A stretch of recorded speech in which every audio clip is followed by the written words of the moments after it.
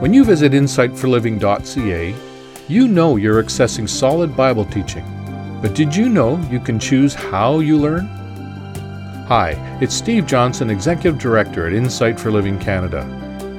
We believe time with God and His Word is essential, which is why we provide resources for daily interaction with God and His Word. Insight for Today, our daily devotional email, is one of our most popular free resources.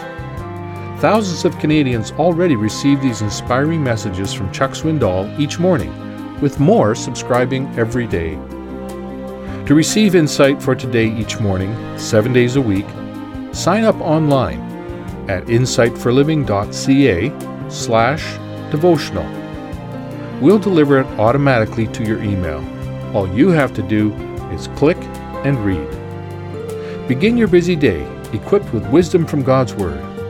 Sign up free at insightforliving.ca/devotional. That's insightforliving.ca.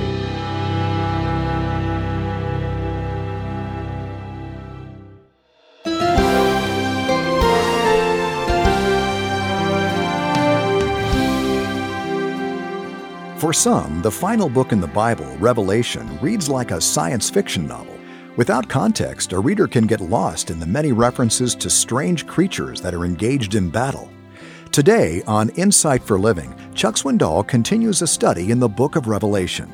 In fact, we're just getting started.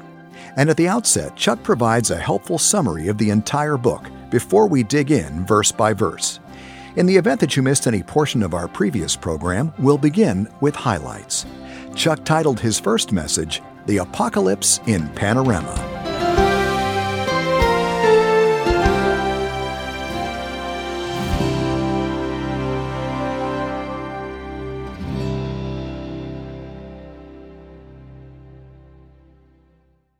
Now let's move to some foundational information that will give us an understanding, a better understanding of the book.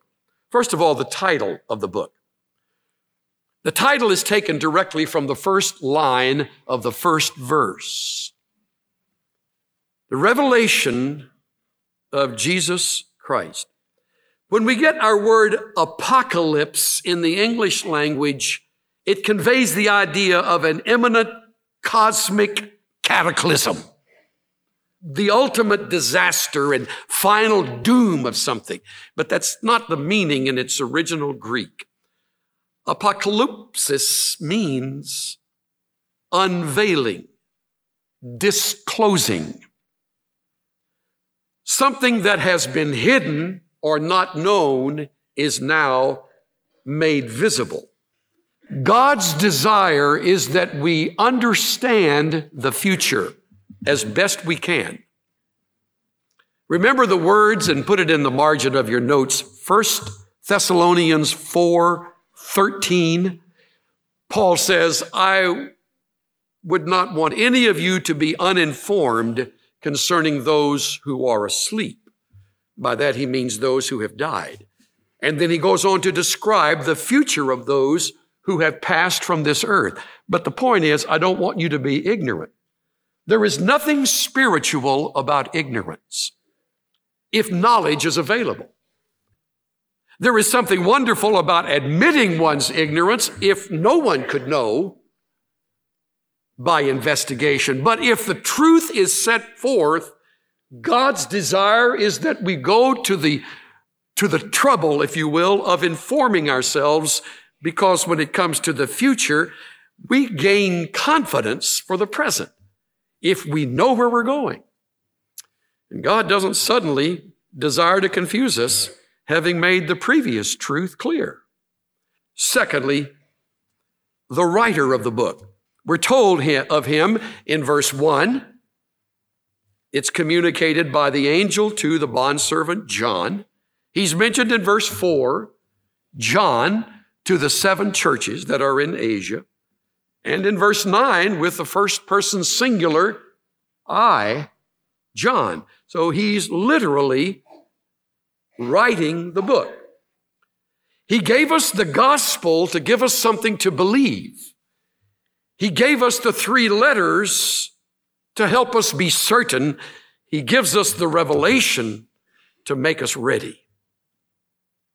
So John, when he comes to this last book of the Bible, his final message in writing, writes unlike he wrote in the Gospels or in the letters. What do we know of John? Well, look at verse 9. I, John, your brother and fellow partaker in the tribulation and kingdom and perseverance, which are in Jesus.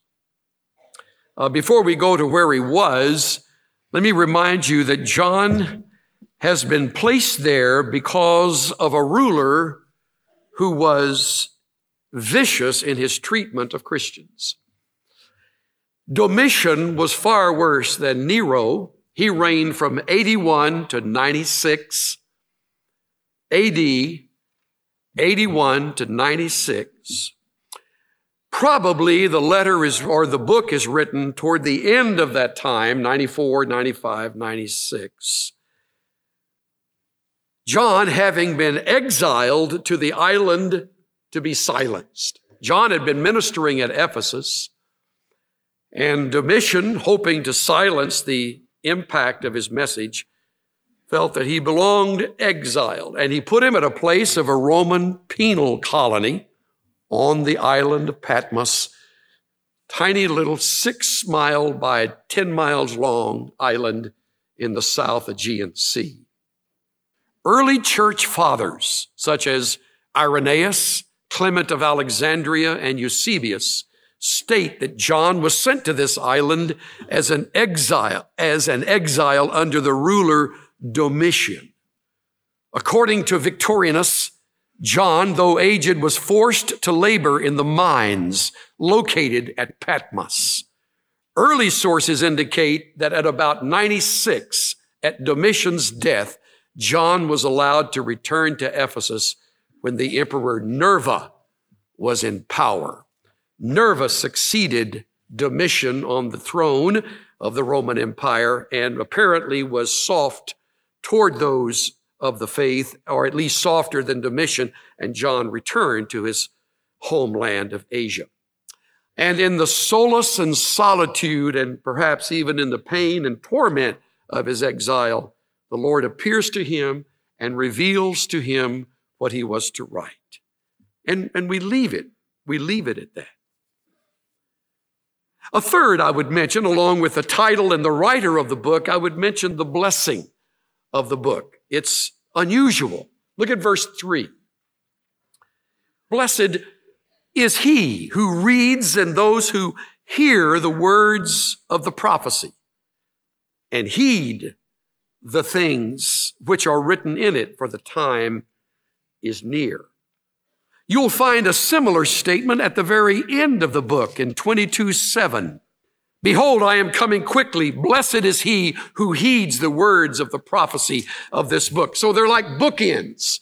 There are blessing bookends on this revelation that has been preserved for us. You will be blessed by hearing and reading and heeding. You will be blessed in heeding the truth of it.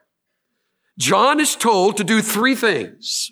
1, write the things which you have seen.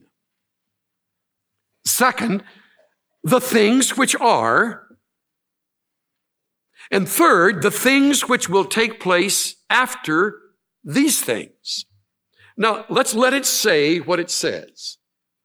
John is told to write. And he is told the categories in which he is to do the writing. Write the things that you see. That's chapter 1. He sees this one who comes dressed in this way. He sees the details of his appearance, and he sees, as we will discover, the Lord Jesus, who is the Alpha and the Omega. I think it's wonderful, by the way, and none of my sources mention this. John walked with him for those 3 years and more as a disciple, but when he encounters him here, he doesn't know him because he never saw him in this blazing glory of his glorified state. It is not as he was in heaven, revealing himself.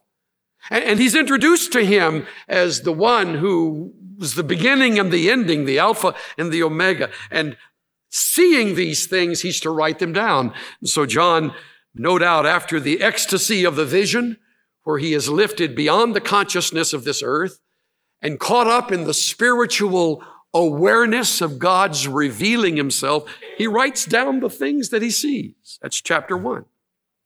In chapters 2 and 3, we have the 7 churches that were named for us in verse 11 of chapter 1. Those are the things that are. How helpful that is.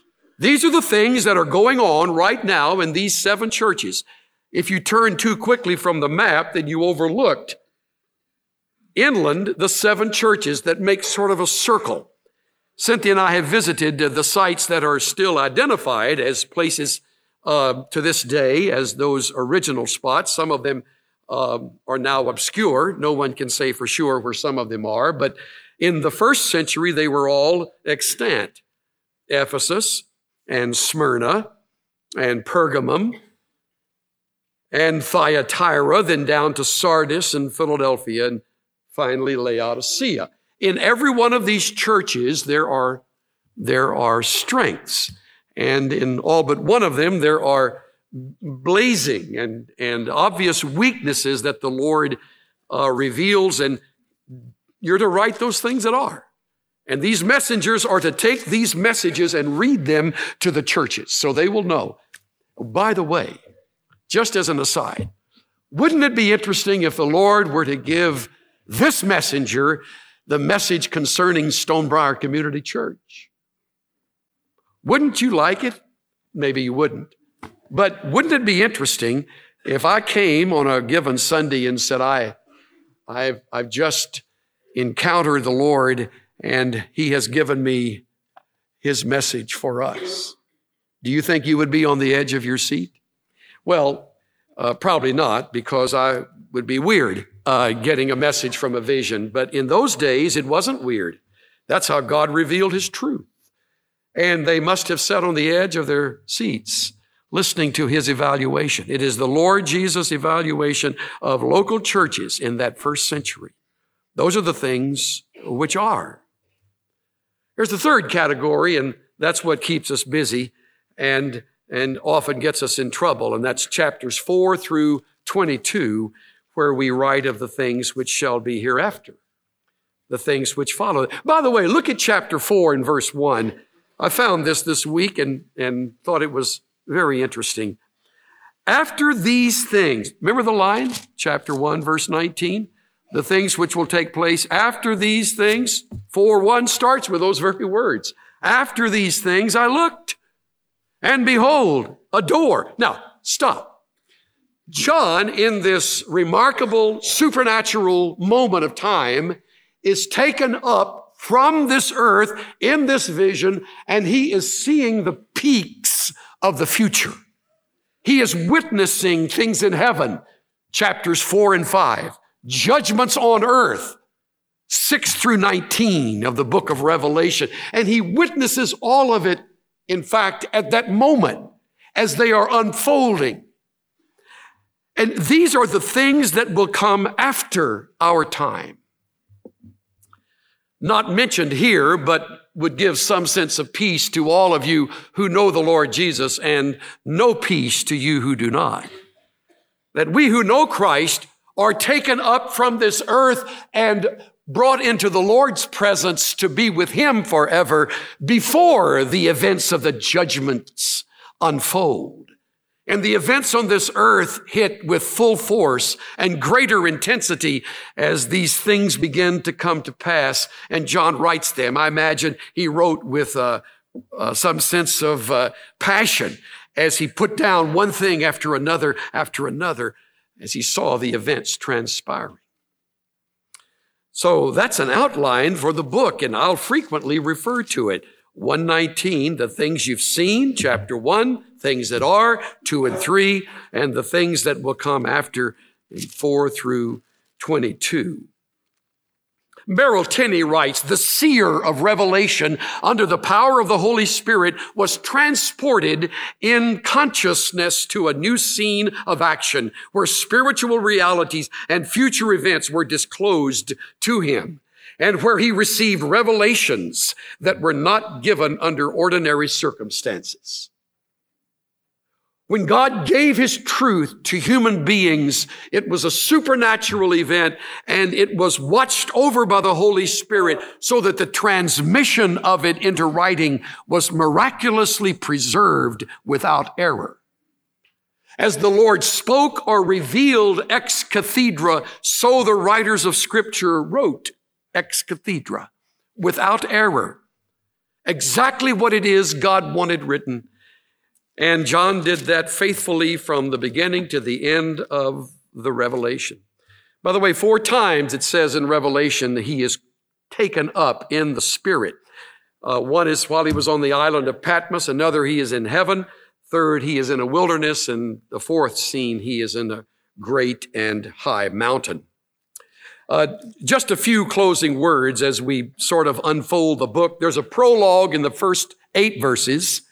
So if you're a type of person that really likes to get it down to the gnat's whisker, verses 1 through 8 of chapter 1 is a prologue. Chapter 1, verse 9 to the end of that chapter, 9 through 20 would be the things John saw. And here is a revelation of the person of Christ. And then 2 and 3 would be the things which are, that would be the messages to the 7 churches. Now listen carefully.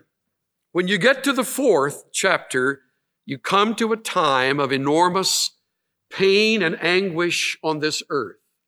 It is a time of, Scripture calls it tribulation. Thlipsis is the word. It's the idea of pressure, anxiety, anguish, and it grows in intensity. Get it? From 7 seals to 7 trumpets to 7 bowls. The seals are broken, and each one represents another anxiety, another anguishing experience.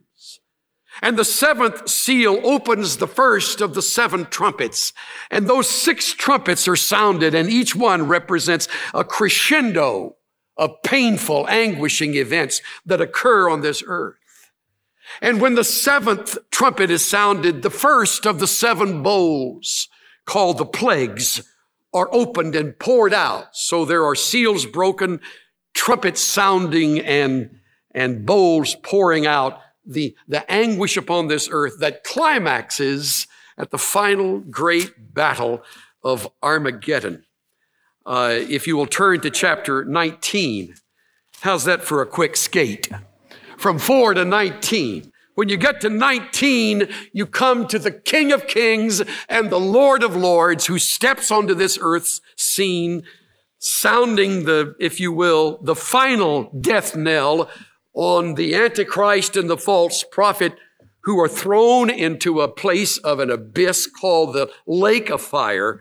And Satan is bound for 1,000-year period of time, chapter 20, and the millennium, the millennial reign of Christ, fulfilling promises to the Jews given way back in ancient times, now are being fulfilled where Christ rules and we rule and reign with him.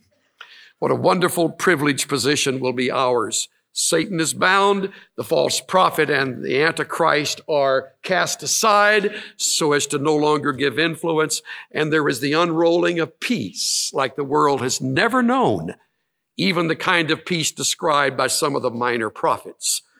And all of that being fulfilled, Satan is loosed briefly. A few follow him. I should say many follow him. And they, along with the final enemy, adversary himself, as well as death, are cast into the lake of fire. And that opens chapter 21 to the end, chapter 22, the eternal state.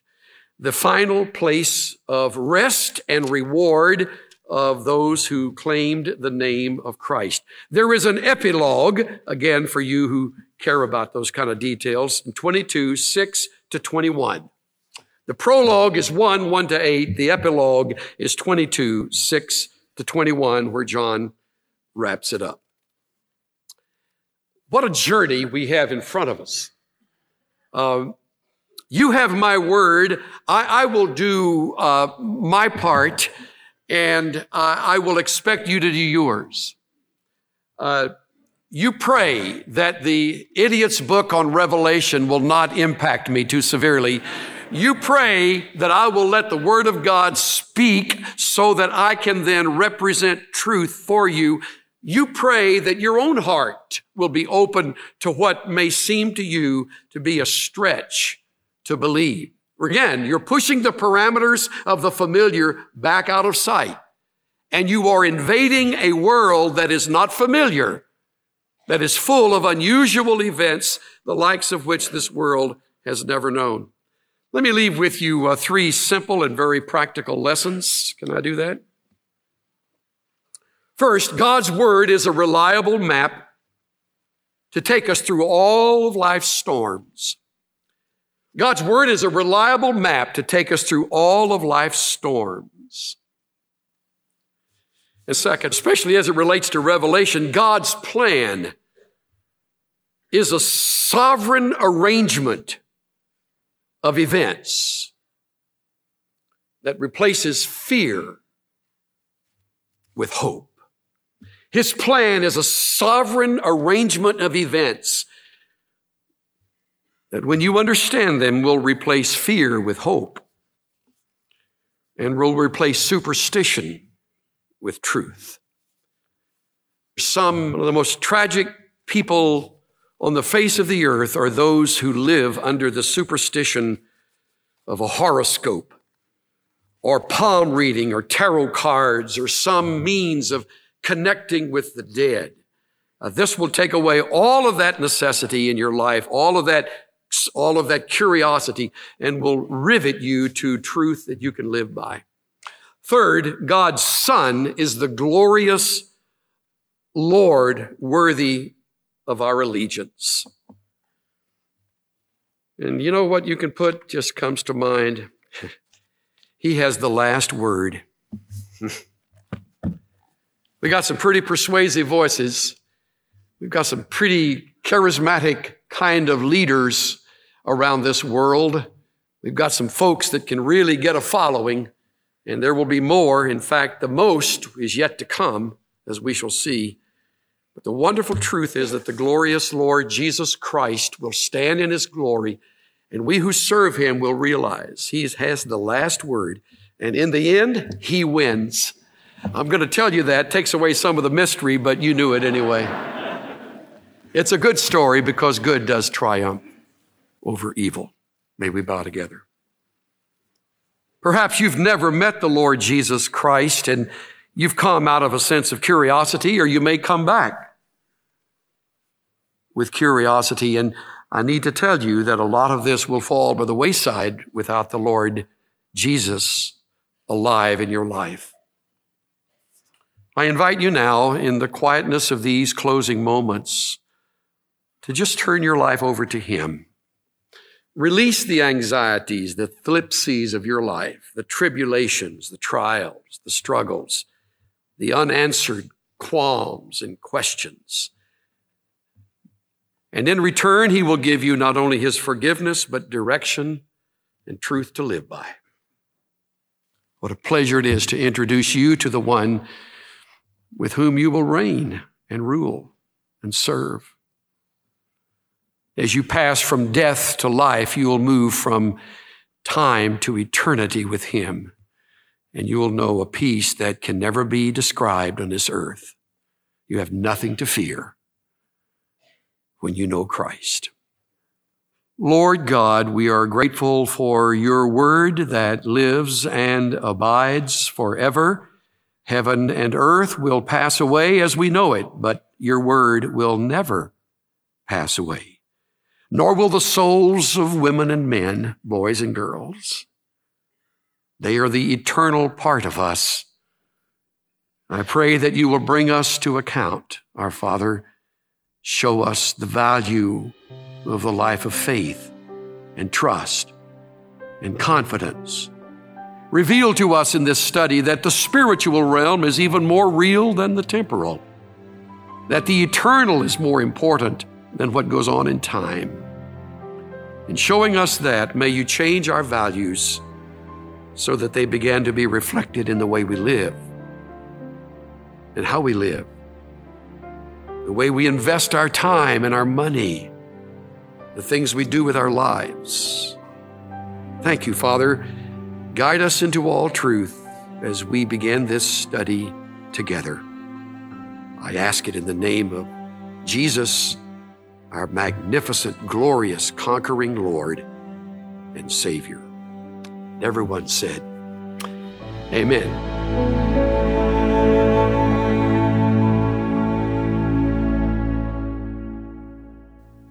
With his closing prayer, Chuck Swindoll concludes the very first message in our comprehensive study of the book of Revelation. The series, broken up into 3 acts, is called Unveiling the End.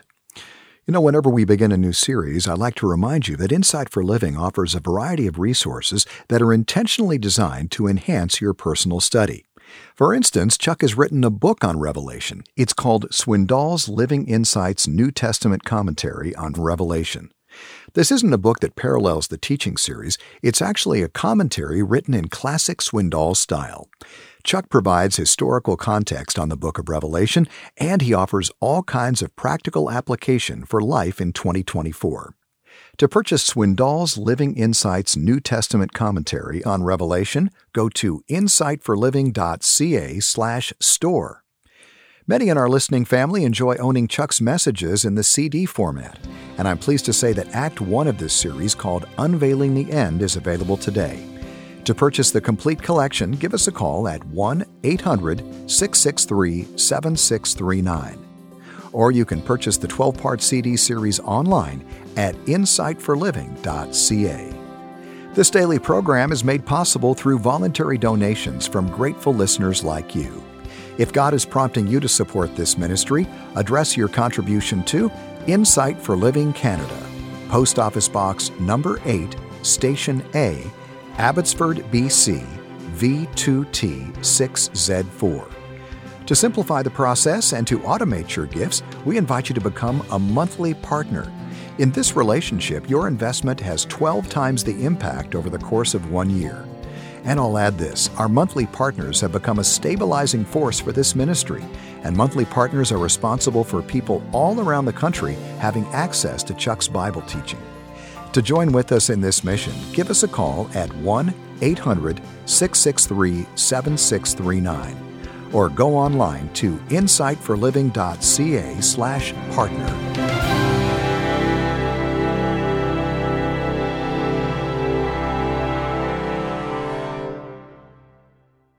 I'm Bill Meyer, inviting you to join us when Chuck Swindoll continues his study in Revelation called Unveiling the End, tomorrow on Insight for Living.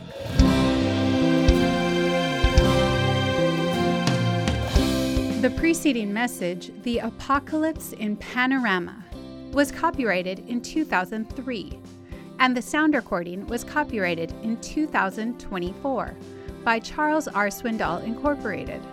All rights are reserved worldwide. Duplication of copyrighted material for commercial use is strictly prohibited.